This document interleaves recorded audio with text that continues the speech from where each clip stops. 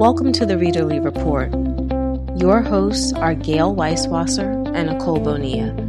We hope you will enjoy our candid book conversations, recommendations, and observations on the reading life. Thanks so much for joining us. All right, so welcome to another edition of the Readerly Report. Today, Gail and I are welcoming Anne Bogel from The Modern Mrs. Darcy to the show. And so Gail, we're going to talk, we have our regular format, so we're going to get into what we've been reading. Gail and I will have some backlist books coming up, and then we'll get to interrogate Anne about her reading life. So we're super excited about today's show. All right. So Anne, welcome to the Readerly Report. Thank you for having me. Oh, we're so thrilled. For those people, the rare person who may not have heard of Anne before, Anne is the creator of the very popular blog, Modern Mrs. Darcy, and host of the podcasts What Should I Read Next? And One Great Book.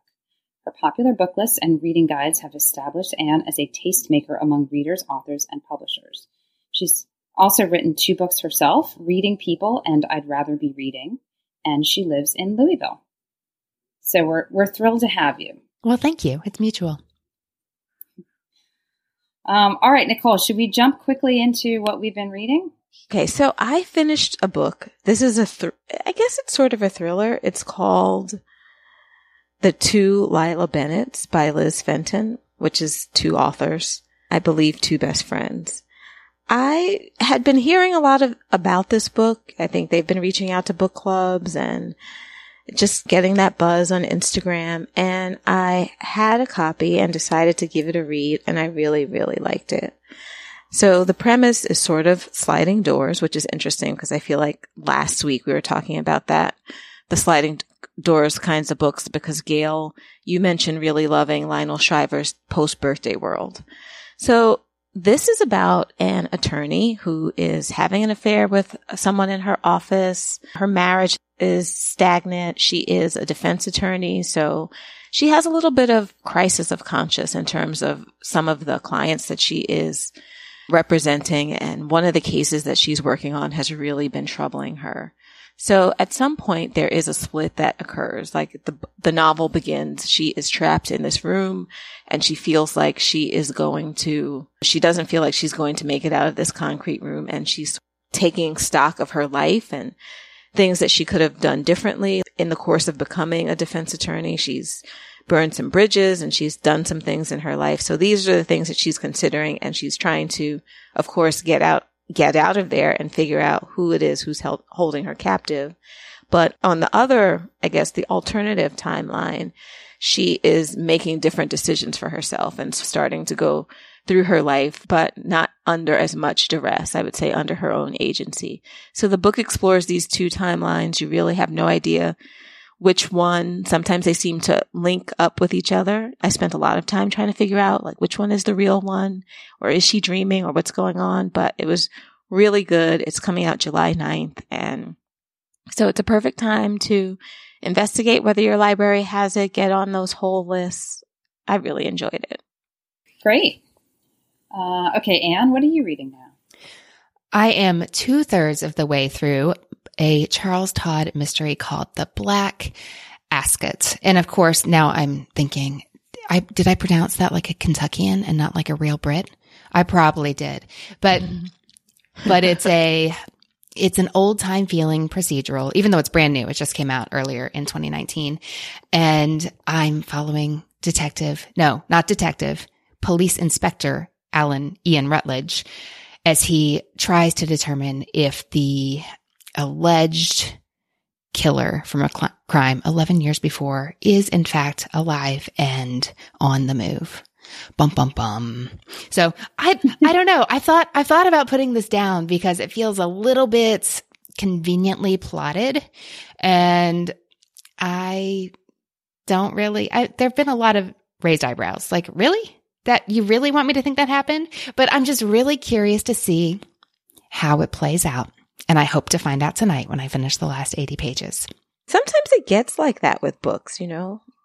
You're sort of, you think about, oh, I'm kind of ho-hum about this, but at the same time. You know, there are many reasons to read and ways to enjoy a book. So right now I'm just looking to see, is this building towards something I don't recognize? How is the author putting this together? What are they thinking? Where do they want to go with this? So that can be interesting too, as well as the like, oh my gosh, what's going to happen next feeling, which is my first choice, but they're great second, third, and fourth options if that's not really doing it for you at the moment. Is this one of their standalones, or is this part of the series? It can stand alone. Rutledge is a series, right? It can stand alone. But it's the upteenth something number of the Ian Rutledge books. Right. Yeah. Probably a fair amount of convenience. They probably just like I think sometimes you just like the characters too. Now, have you skipped ahead to peek at all? That's totally something I would do. I did a little bit of flipping and decided, it doesn't matter. I'm going to read this. We'll see. I'm not averse to flipping necessarily. Yeah. It's hard sometimes. I mean, it's just sitting right there in front of you. Some readers right now are dying as they listen and hear you say that. Can't help it. I'm human. Okay, so I'm reading Beyond the Point by Claire Gibson, which is the book that just came out about 3 women who bond and become friends when they start out together at West Point as basketball players. And I would say I'm like maybe 1/3 of the way through. And it's very readable and engrossing, and you want to know what happens.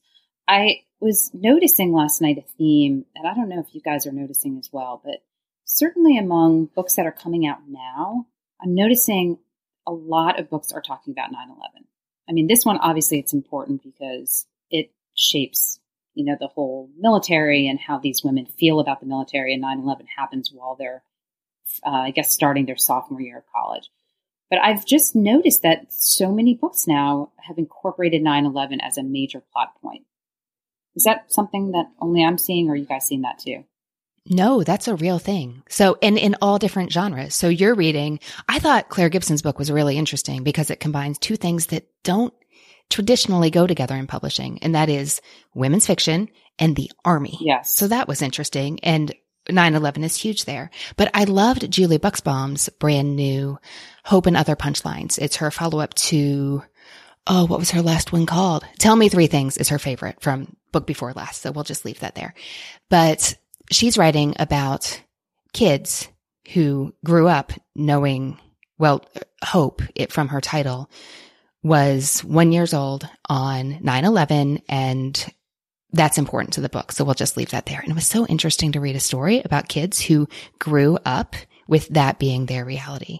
But then even in a more romancy kind of women's fiction, The Girl You Used to Know, Yep. 9/11, huge, major plot point. That's what I was thinking. And that's just in the past couple months. Yeah. Last week, Gail, I think you were I was saying, don't spoil me. But as soon as you said that this time, I said I knew that's what you were going to say last time. I mean, I think that we're hitting that point. So I'm sorry if I just spoiled a little bit of it. No, but I think we're hitting that point where people are at, maybe there's been enough distance from it that writers are starting to have more perspective on how it's played out and what the ramifications have been, more so in the long term than I think that you could really do in the immediacy of the event. So that perspective is making it easier. I think that too. It's maybe we're far away enough that it's not viewed as exploitation either. Now we're seeing books address directly 9/11 using actual words and referring to the actual history. But the 10-year anniversary of Let the Great World Spin by Colin McCann is coming up. And he said that he wrote that book in response to 9/11, but it's historical fiction. And you see the Twin Towers and they are emblems in the book, but it is nothing collapses in his story. But emotionally, he said that's the issue. The issue is very much understating that, but that's what he was addressing and working through.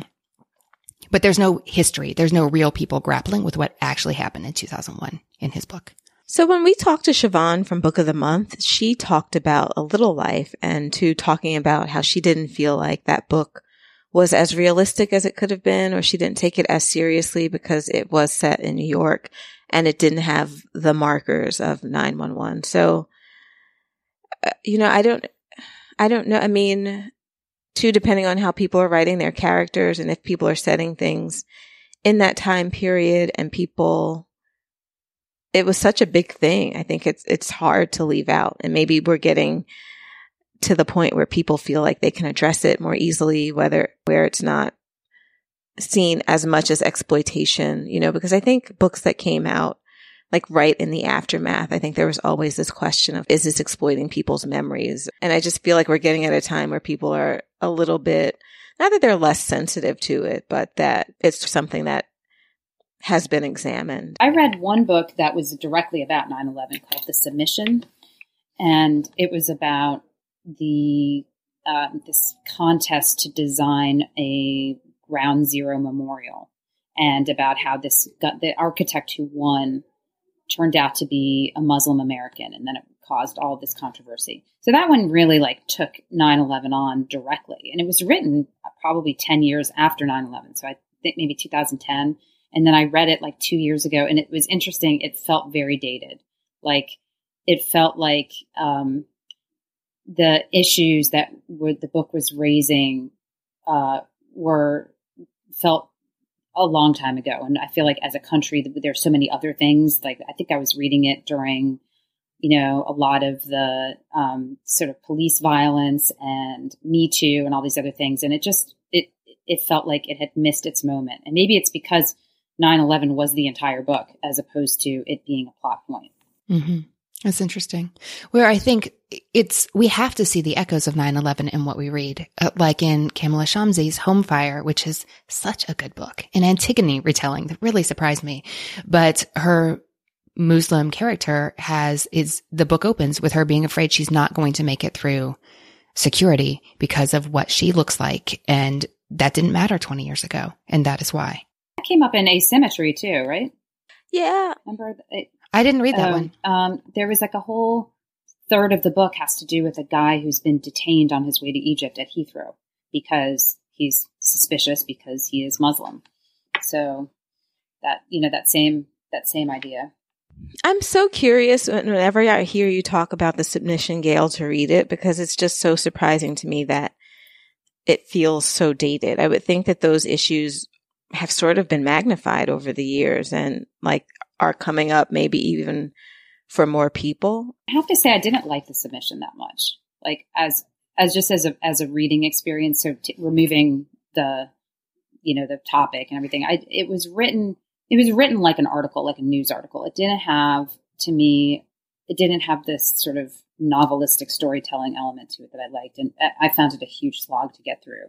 I'd be curious to see what her next one is like, but I had wanted to read The Submission for so long, and when I finally got to it, I was disappointed.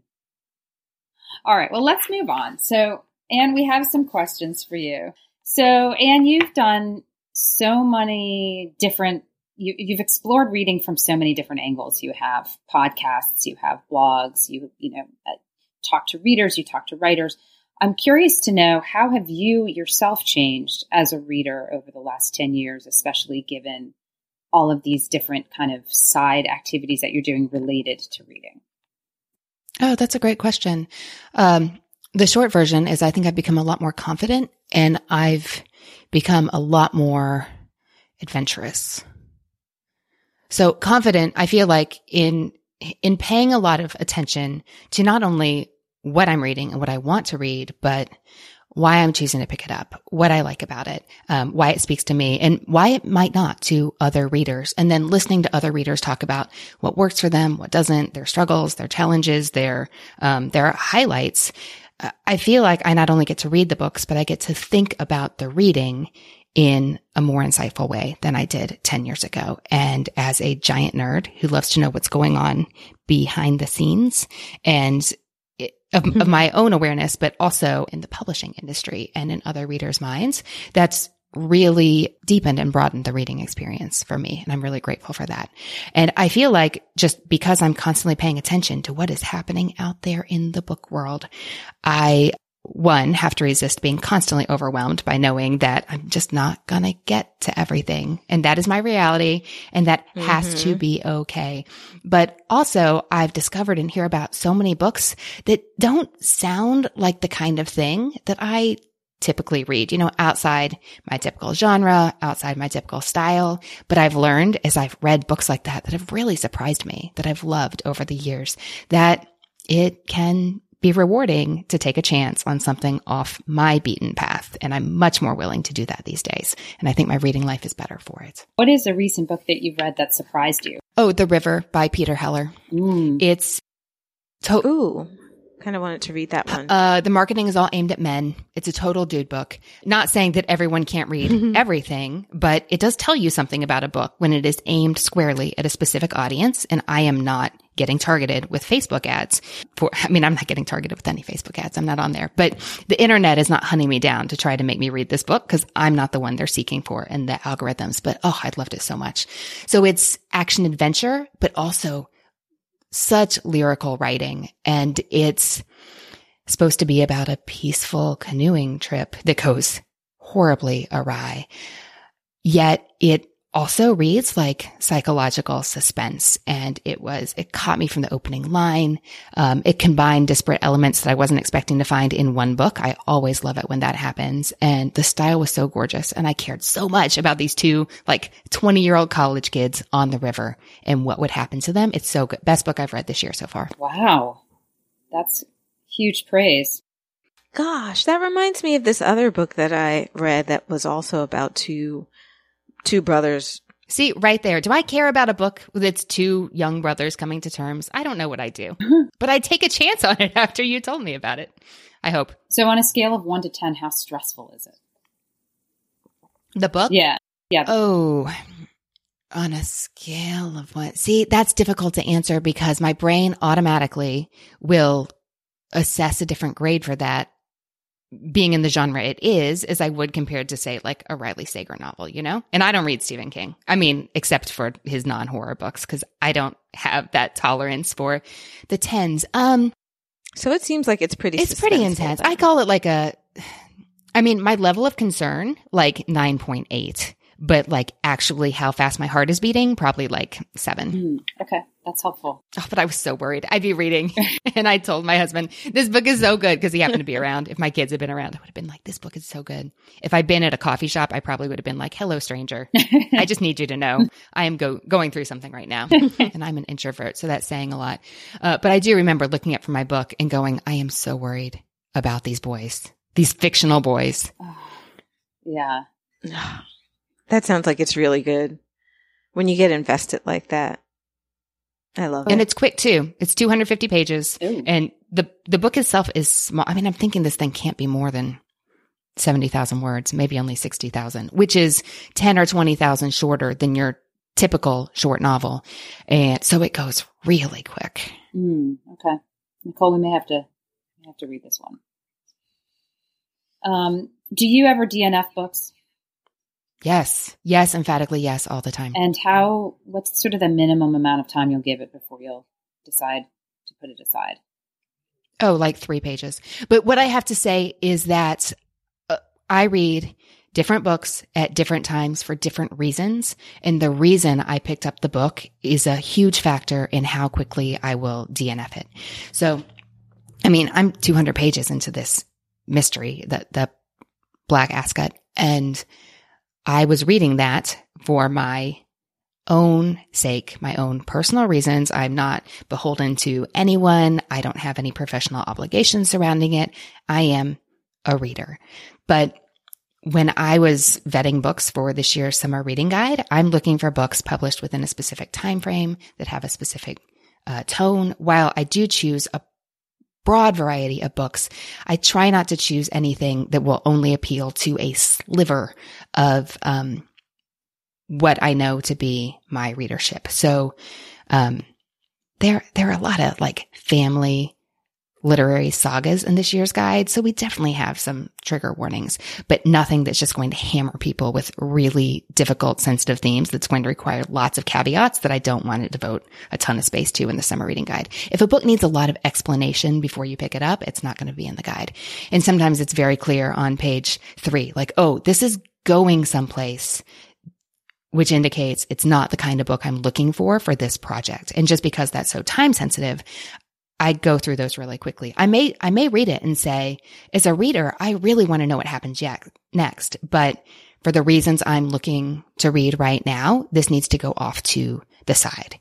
Maybe I'll pick it up later. Maybe I won't. That depends. But like, I freely set books down if they're not for the purpose that I need them for right then. That's part of the balance I think that you have to find, especially as a blogger or anyone who's, if you're writing about something that you want to present to an audience, something that you know you'll like, but won't be appealing for a specific reason. Like we talk a lot about on this show, vacation reads and what we want to read on vacation. And we tend to, for vacation reads, we want it to be engrossing and that you can't put it down, that it's easy, that in the middle of a bunch of distractions, you're still going to be invested and involved in this book, or it's easy to get back into.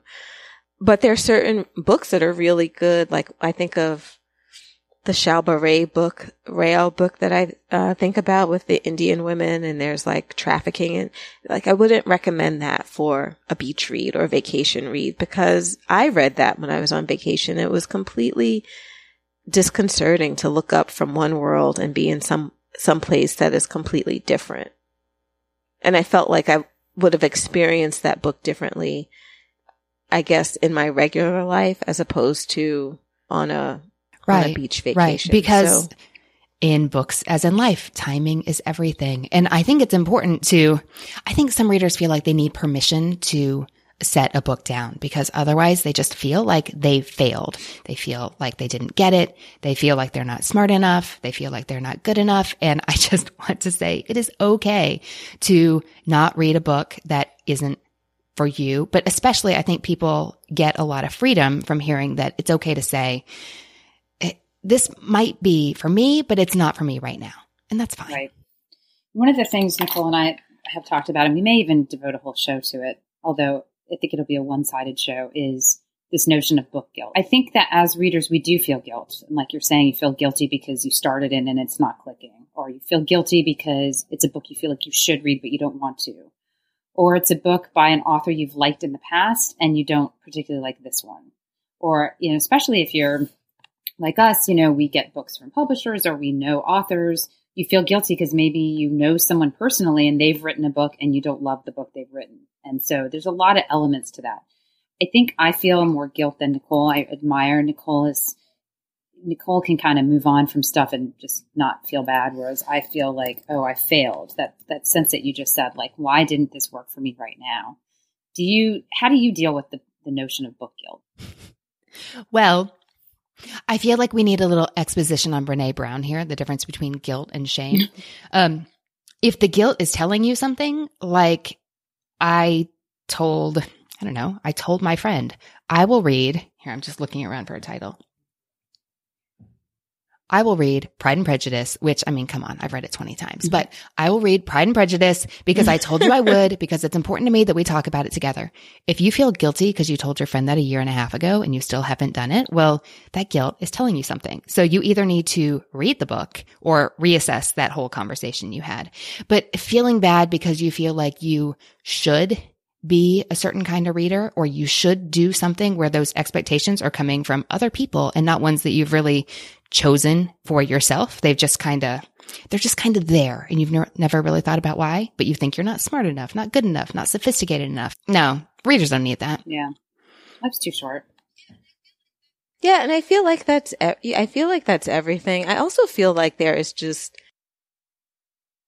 a certain level of, I think, with any hobby or with any whatever it is that you have, you find it around art or you find it around journalism, that there is a right and a wrong way to do things. And I don't know, sort of like professional values or marketing, like what people want what works best for them as opposed to what works best for you. And I think I've definitely been guilty of having guilt for all of those reasons. Guilty of guilt for all of the reasons that Gail has mentioned.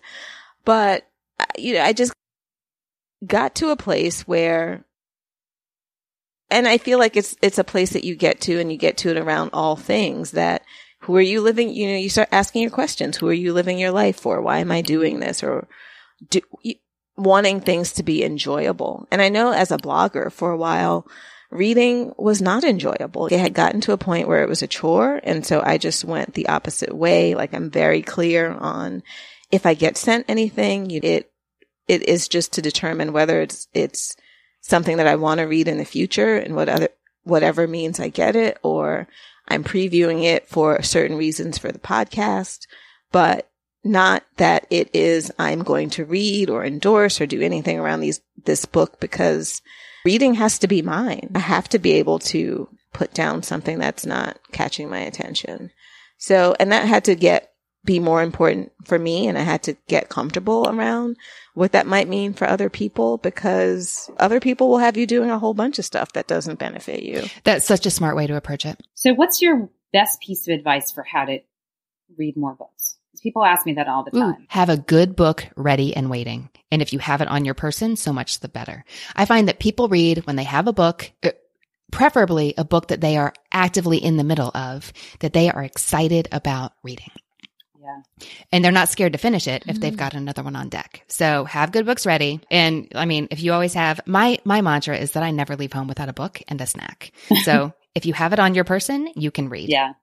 Always have it nearby. That's really, I think my advice is just like pick good books. That's how, I mean, if you're not inspired to read, it's because you're not reading the right books. And go with whatever it is that you're feeling at the time. Like I go through periods, I mean, they're rare now. I feel like they're rarer, but I would go through these periods. I feel like 1 month every summer, I'd just read romances, and I would, romances are tricky for me because I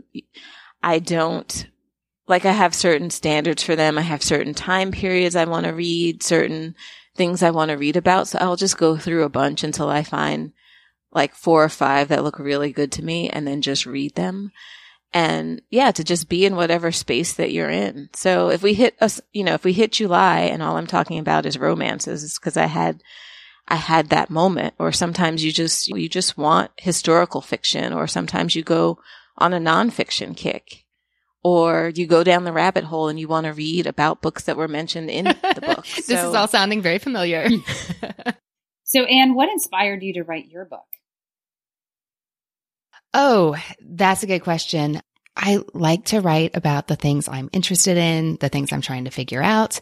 And also, I feel that continually I am experiencing the adventures of missing the obvious and learning from the school of hard knocks. So if I can write in a way that is helpful to other readers, that helps them take the shortcuts so they don't have to do it the hard way, that feels like a project worth taking on to me. All right, we're going to ask you some kind of short answer questions now. So we can get through these kind of quickly. So, book to TV adaptations. Nicole and I talk about those a lot on the show. Do you like them or hate them? I mean, I love them when they're done well, and I hate them when they ruin my characters for me. Is there one that... I can have it both ways. Yeah, right? Is there one that stands out to you that you really like? Oh, Clueless. Clueless is one of my favorites. Nice. It's Alicia Silverstone does Emma, and it is fantastic. Yep. You're talking to 2 huge Austen fans here, so we'll agree with you on probably anything you say about Jane Austen. Well, and I love it because it is an adaptation. Like, it's not supposed to be a faithful 100%, let's just take the book and put it on the screen. I mean, it's set in LA in the 90s, but that's what I love about it, because it lets you enjoy the story and see themes that are still applying today, but also appreciate instead of be horrified by the creative license that they took with updating it 200 years. I feel like stuff like that. I love that it gets you interested, because I think a well done adaptation gets you interested in the source material, and that's always fun. If you felt like Emma was inaccessible before, or you thought you might not like it, or you don't know what it's really about, when you see those themes or whatever. And it makes it easy, it makes it easier to approach the original. Speaking of Austen adaptations, we'll give you 2 here that Nicole and I have both read, and we want to know what you thought of them. One is Mary B., and one is Eligible. Oh, I know Catherine, and she's lovely, but I haven't read Mary B. yet. Okay. Eligible. Man, you're going straight for the controversial one. Eligible, I thought was fun. Because so much creative license. She wasn't trying to do a strictly slotted what if Pride and Prejudice happened today, because you just can't do that. Yeah. But I thought it was a lot of fun. I thought you might have the newer ones in mind. Like I did love Aisha at Last coming out in the US in June, but it's been out in Canada for a year. And there's just a whole spate of Austen Unmarriageable books happening right now. Unmarriageable. Sonali Dev had a women's fiction title, Pride, Prejudice, and Other Flavors. There's a Lucy Parker romance that's called The Austen Playbook that has heavy Jane Austen themes. It's just... Did you read the Jane Austen Project? I really love that one. I did. The time travel one? 2016, maybe? I did. It was in the summer reading guide that year. I thought that was fun. So good. I'll be so intrigued to know what you think of Mary B. Because, well, Nicole and I have talked about this forever on the show, but she definitely sort of, it picks up basically where Pride and Prejudice ends and then goes in some directions that we didn't expect. And I'm so curious to know what you thought of that. I know enough about the story to know it would be amazing book club fodder. Yes. I think that, and I think that Mary B., I mean, if you're a purist, you're just going to hate that book because I think the fun thing about it is that it is set, has that tone. You're back in that time period and the language has that tone in a sense. The characters are completely different. It's feminism back then that just doesn't work. So there's a lot about it that does and doesn't work. I think if you're willing to just put aside whatever it is that you're feeling and go with it, if you're looking more for a traditional adaptation that's going to rouse all those feelings. And well, Nicole, you. And I don't think that people will even, like if you really like Pride and Prejudice, and I had to get to that point because I was such a Pride and Prejudice, like, oh, Darcy would never do this or whatever. So I feel like I've matured over the years of reading Pride and Prejudice adaptations and retellings because once upon a time I would have hated this book. But I guess it was just so divorced from Pride and Prejudice that it was almost just easy enough to see it as another book with, Mary and Darcy are the names, and because so it was you weren't just so like different. clutching your pearls and reaching for your smelling salts. No, people read Unmarriageable and they're just like, but it was just like Pride and Prejudice, but in Pakistan. I was like, what's the beauty of it? All right, what is one book that you're most looking forward to this summer? Ooh, okay. See, this is tricky because I've read them all. I mean, no, I wish that was true. The books that I'm really looking forward for readers to read that are in the summer reading guide that are already out. Let me think. I'm really excited about, I want to have conversations about Ask Again, Yes. Ooh, yes, me too. About Resistance Women, about the new Blake Crouch novel, What a Brain Bender. I need to talk to somebody about that. Recursion. Mm-hmm. Oh, really? Recursion? Seriously? I mean, just thinking about reading that book, it makes my head hurt. Not that it wasn't well done, but... Did you like Dark Matter? I did, but I didn't love it. I felt like there were a lot of people I didn't love it like either. What we said earlier. I never thought I would read this, but I picked it up and I, best of the year. I feel like a lot of people said that. There's some fun ones coming out this summer. Waiting for Tom Hanks is like a rom-com-y. It's pegged as a romance, but it's not. I think it's women's fiction. But anyhow, it's coming out this summer. Evie Drake Starts Over from Linda Holmes, a pop culture happy hour. Time After Time is a really fun, I don't want to give any spoilers. Because it would be so easy to summarize that very quickly. But part of the beauty is not knowing what's going to happen. But it messes with. Ooh, I have that on my shelf. Grand Central Terminal, Manhattan Henge, problematic love story. It's a lot of fun. But I think figuring out the mystery of what's happening is such a fun aspect of the story, and it's in all the reviews. Oh, I just want to go through with my redactor pen and strip that off the internet. Yeah, frustrating. It is frustrating.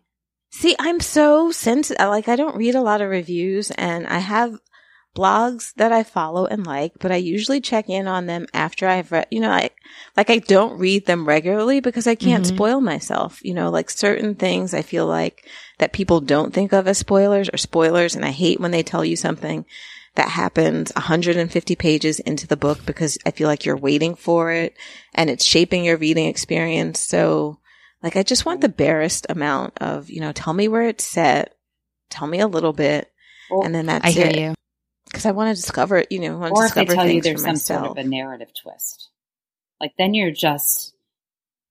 Well, I hate narrative twists. I really, really hate when people tell you that it's an unreliable narrator because so then. Yeah, you're on your guard. Yeah, you're watching for it. You're trying to figure out how they're unreliable. And part of the fun of unreliable narrators is usually it's, oh, you're unreliable. And what, at what point that occurs to you is always so interesting. All right. So. What is a book that everyone else has read, but you have not read? Oh, this feels like kind of a lame answer, but Eat, Pray, Love? Me neither. I never read that. We'll see. I'm already wrong. No, well, I know. I think that most people have. Yeah. What is an author that you've read all of his or her books? Ooh, Louise Penny, Maggie O'Farrell. Ooh, Wendell Berry. Okay. Did you say one? That's okay. That didn't feel representative. That's okay. That's okay. Louise Penny, how many books does she have? I mean, I feel like I have the first of her books. I feel like that'll be a good mystery series for me to get into. Because they're not numbered on the side. It's in the neighborhood of 13. Plus or minus. Okay. All right. That's not too bad. What is a book that you did not like that everyone else did like? Oh, that's a difficult question to answer. Because, it's hard to go on the record as not sometimes it can be hard to go on the record as not liking a book. And then sometimes I feel like if it seems that everyone else liked a book, then that perception is probably not actually correct. All right. Well, what about you? We can skip that question. I didn't write it down, but I had one on the tip of my tongue and now I don't know what it is. Oh, you know what? Here we go.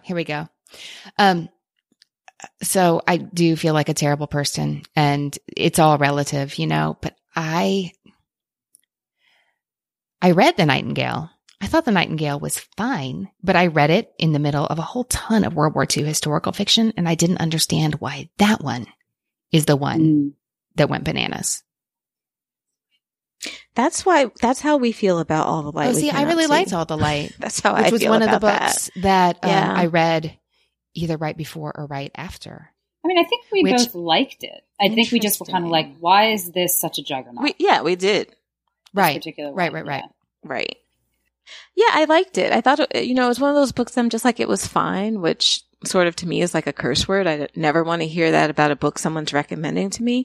But it was like, it was interesting. It was good. It was okay, but it was not like, I just didn't feel that. And maybe once you've, like, Anne, I think that you're alluding to, once people have already told you, like, oh, this is the best, this is this, sort of, if your feelings don't live up to that, it's like, okay, this book it was good. It was fine. Yeah, sure, you can read it, but it was not like, oh my gosh, you have got to read this book. Like, I didn't get those feelings. I really loved Aftermath by Rydian Brooke. Now there's a movie about it, but I feel like no one really loved that one as much when it came out. Oh, I hear you. There's that expectation of being told this book is going to knock your socks off. And then you read it and you're like, this one? And I'm so glad that we had different opinions on those two novels because it just goes to show that different people like different things. Yeah. And we will read more if we can find good books and have them ready to read. But I think it helps readers to know that learning what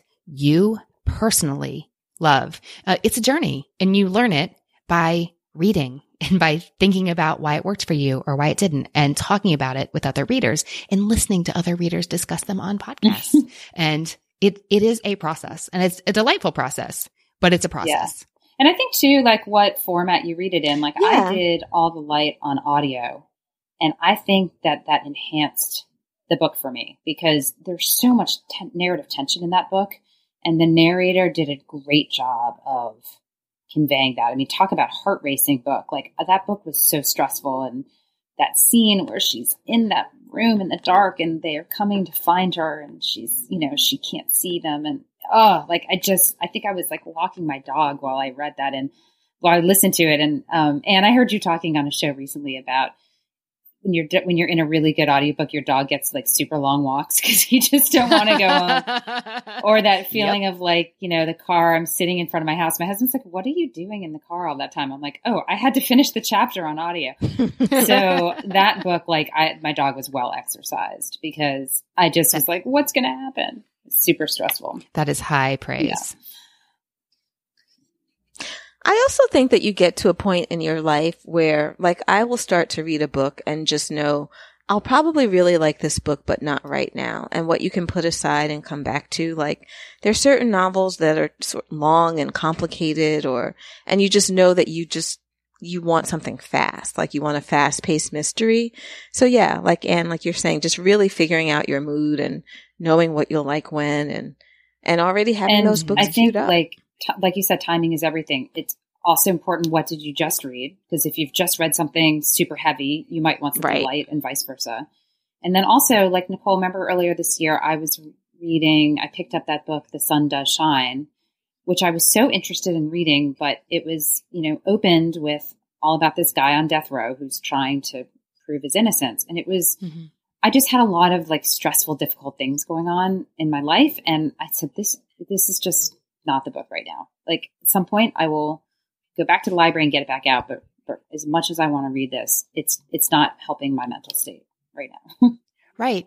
Or 2 years ago, I went through the most bizarre streak where every time I got on an airplane and pulled out my Kindle that I, take with me to travel, not my favorite way to read, but I travel with it because that's what it's good for. I like 4 times in a row on 4 different flights, I'd pull out a new book and it would have a plane crash in the first 20 pages. And I'd be like, are you kidding me again? So yeah. Right. You Not wait till now. you're safely on the ground to read that book. Right. So if we handed you $25 and pushed you into your favorite bookstore, what would you buy right now? Oh, whatever looked good on the certain staff pick shelf. Actually, what I really need in my life right now is the new final book in the Hamstersaurus Rex series for my 3rd grader. And I still haven't bought the new Barefoot Contessa. I mean, it's not even new anymore, but the new Barefoot Contessa cookbook. I think I really need that in my life.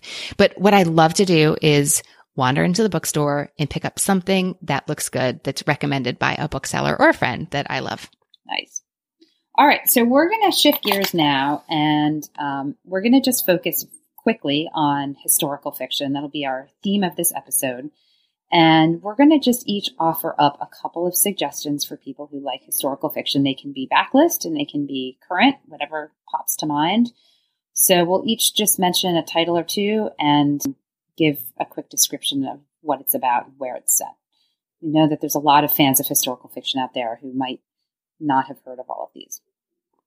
Yes. And you know what's so interesting? What was surprising for me to discover is that publishers, reading professionals talk about a certain category of readers called avid readers. And they're readers like you and me and many of your listeners who read way more books than the national average, who buy way more books than the national average. And 2 genres they really love are mysteries that go in series and historical fiction. And I thought that was so interesting. So it's not surprising that you know a lot of historical fiction fans. Yes, good. All right. Well, let's give them some fodder for the summer. So, Anne, you want to kick us off with a historical fiction read that you recommend? Yes, I do. But which one to pick? Okay. I know. Okay. So I recently finished my first Lisa C. novel. This one came out in March. It's called The Island of Sea Women. And what I liked about this, have you read it? Ooh. I haven't read that one, but I've read most of Lisa C.'s novels. She's so good. I've begun a few Lisa C. novels. And this was the first one I finished. I don't know what that means.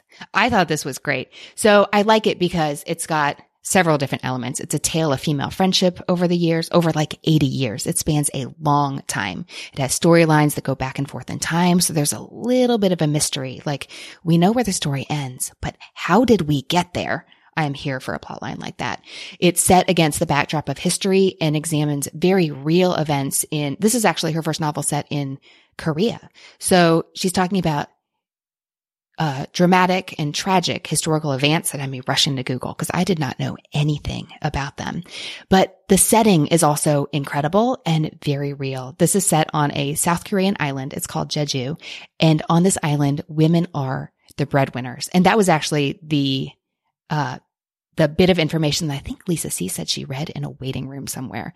She read about this society where the women make their families' livings by freediving into the frigid waters of the Pacific Ocean, and they catch seafood and it gets sold, and that's how they feed and clothe their kids and pay for their shelter while the husbands are off taking care of the babies. So this is about two girls who become fast friends as 7-year-olds.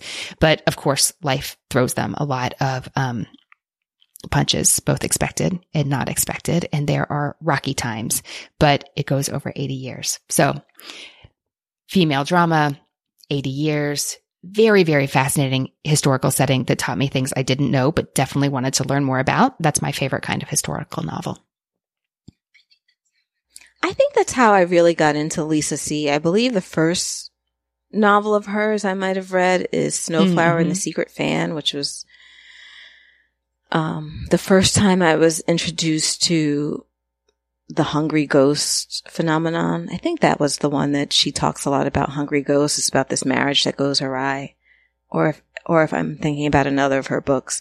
But she was my first, I think, author that I really started branching out with cultures that were not Western cultures. So just being exposed to elements that I totally wasn't familiar with. So, I mean, you mentioned this book. It sounds great. I think I probably haven't read as much Lisa C. is that she takes some time with her books, which I think is good. And then like I'm so caught up in reading other things, but I have to get back to her because it sounds really good. One of my go-to historical fiction recommendations is City of Thieves by David Benioff. So this is backlist. It came out quite a while ago, but it is about St. Petersburg during the siege, or Leningrad during the siege. And it is this tale of two guys who kind of prisoners, but they are asked by their, or maybe I can't remember if they're prisoners or they're in the army, but they're asked by their commanding person to go and track down 2 eggs so that a cake can be made for the daughter of the person requesting this for her wedding. And of course, this is during a time of great deprivation and no, there are no eggs to be found and it's an impossible task. But they set off to do it. And it is just such a beautifully written book. First of all, it's so interesting because I just find the Siege of Leningrad so fascinating. But it's a buddy story. It is sad and also funny. And it's just beautifully written. And I loved it. I'm shocked that this has not been made into a movie because it would be a great movie. David Benioff is he the producer, director? I don't know what he is. Something. I don't watch Game of Thrones, but he's big on Game of Thrones. So he's clearly somebody who knows a lot about storytelling, about keeping people's interest. And I just thought this was a fantastic book. Did either of you guys read City of Thieves? No, I haven't yet, but a podcast guest on What Should I Read Next has raved about it and started her story with the 2 eggs, which is so fascinating. What a great way in. Yeah, that is. I know Gail has talked about this book a few times and I didn't realize it was just like that. Wow, that's super specific. It's very specific. Well, they needed a premise. You needed a goal for these guys that was going to be very difficult for them to do. No, I think that's good. Nicole. 2 men set off in search of an egg. Okay, so I am reading right now The Confessions of Franny Langton by Sarah Collins, and it is so good. It is historical fiction set in both Jamaica and England from the time period about 1812 to 1826. So this book is about Franny Langton. She is on trial for the murder of her employer. She was originally a slave in Jamaica. And, her owner there, she had a very complex relationship with. And he had gotten involved in scientific experimentation that he was having her help with. And, through events, they end up in England and he leaves her with someone who acted as a mentor or partner on this publishing project. And she's left there sort of as a bribe or maybe a tribute, like he's hopeful of certain things. And he leaves her there to sweeten the pot. So she works for them She starts off as like a scullery maid, but she develops a relationship with the mistress of the house, and she's eventually accused of murdering both him and his wife. So as the novel begins, she is on trial and she is writing an account of her life to her lawyer, who is asking her for any kind of information that might help him put her story into context and to save her life. It took me, I think, a chapter or two to really get into it because the voice is really different, but that's what makes this book really special. Just the two different lifestyles that she's lived and her approach to life. I don't know. She's just like one of these characters that you love to get to know, and the things that she's been through and have experienced and how they shape her life. She's just got such an interesting voice. And that's out this month. I have that one sitting on the shelf. That sounds interesting. I do have it on the shelf. You have it on the shelf, Gail? So yeah, Emma Donoghue really loved it, and I really love Emma Donoghue, and this is one of those blurbs that's actually working out. Sometimes people blurb things, and you're like, really? That's a whole nother conversation. That would be yes, really fun to have. Exactly. Right. Maybe we can each quickly do one more so that we can squeeze in 3 more books. Anne, you want to do one quickly? I got it. Okay. So the year that I didn't love The Nightingale was also the year I read Everyone Brave is Forgiven by Chris Cleave. So this is also about World War II. It's set in London during the Blitz, but instead of this being earnest and sweeping and heartfelt, and it probably was at least the latter 2 things, but this is about 4 friends during the war, and the dialogue is just witty and snappy and crackling, and it moves. It has such movement. And Cleave said he wanted to write a book that conveyed the experience of war, but he wanted to make you actually experience that as a reader, which is kind of brutal sometimes, because in war, things happen that you are not expecting when you are not expecting them. And as a reader, that's really hard. But wow, it was such a powerful reading experience, but also because he was just so darn funny. It was fun.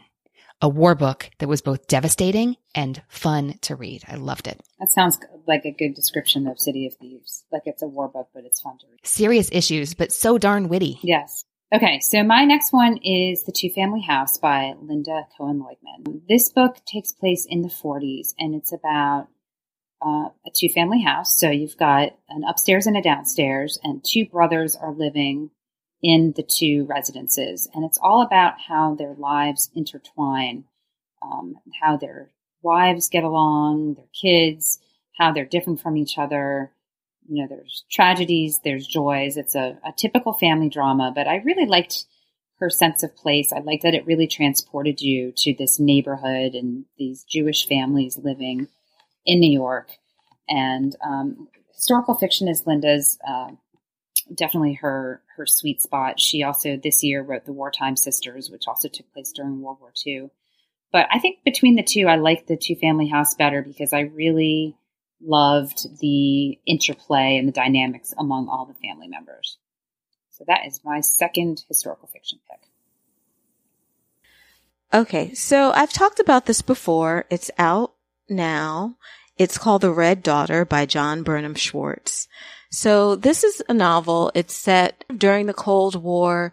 Stalin has died, and his daughter she's been living in Russia and raising her 2 children, but she goes on vacation. I believe she goes to Switzerland, and she has the opportunity to come to the United States, where the United States wants to publish her memoirs. I mean, I think that they were concerned about having her in the country, but when it becomes clear that her memoir is going to be published, they arrange for her to come over. So it's about her complicated relationship with the young lawyer who goes to meet her and brings her over and serves as her, I guess, touchstone while she's in the United States. And she is a very complicated woman. Like I said, she had a son who might have been in his early teens, and she had a young daughter when she left, and she doesn't go back to see them, and she hasn't prepared them for the fact that she's left. So it's all about the life that she's built, her relationship with her family, and the relationship that she has with this lawyer. And it is so good. Like, I don't normally think of myself as someone who's particularly interested in Russian history. You know, it's not my go-to. I've loved A Gentleman in Moscow, but I think that was that was definitely Amor Towles who led me to reading about that. But this book is fabulous. So. All right. Well, we will link to all of the books we've mentioned. There have been many. We'll link to them in our show notes. And we will also link to Anne's podcast and her blog and her books so that you know how to find her. I'd like to thank our Readerly listeners, as always, for listening to the show. Please share it. Please tell your friends about it. Please rate and review it. And most importantly, let us know what books you are excited about and what you're reading so that we can talk to you about books and extend the conversation past the podcast. So, Anne, thank you so much for coming on. This was great. Really love talking to you. It was my pleasure. Yeah. So thank you for having me. You've got a wealth of information and wisdom about reading, and it's just great to hear your perspective. So thank you for taking the time. Thank you. Until next time, happy reading. We hope you've enjoyed this episode of the Readerly Report. You can find all of our shows on iTunes or at thereaderlyreport.com. Please join our Facebook group, Readerly Report Readers, where you can talk to other listeners about their reading life. You can also find Nicole at NicoleBonilla.com and me, Gail, at EverydayIWriteTheBookBlog.com. Finally, we'd love it if you left us a review on iTunes and told your book-loving friends about us. Thanks.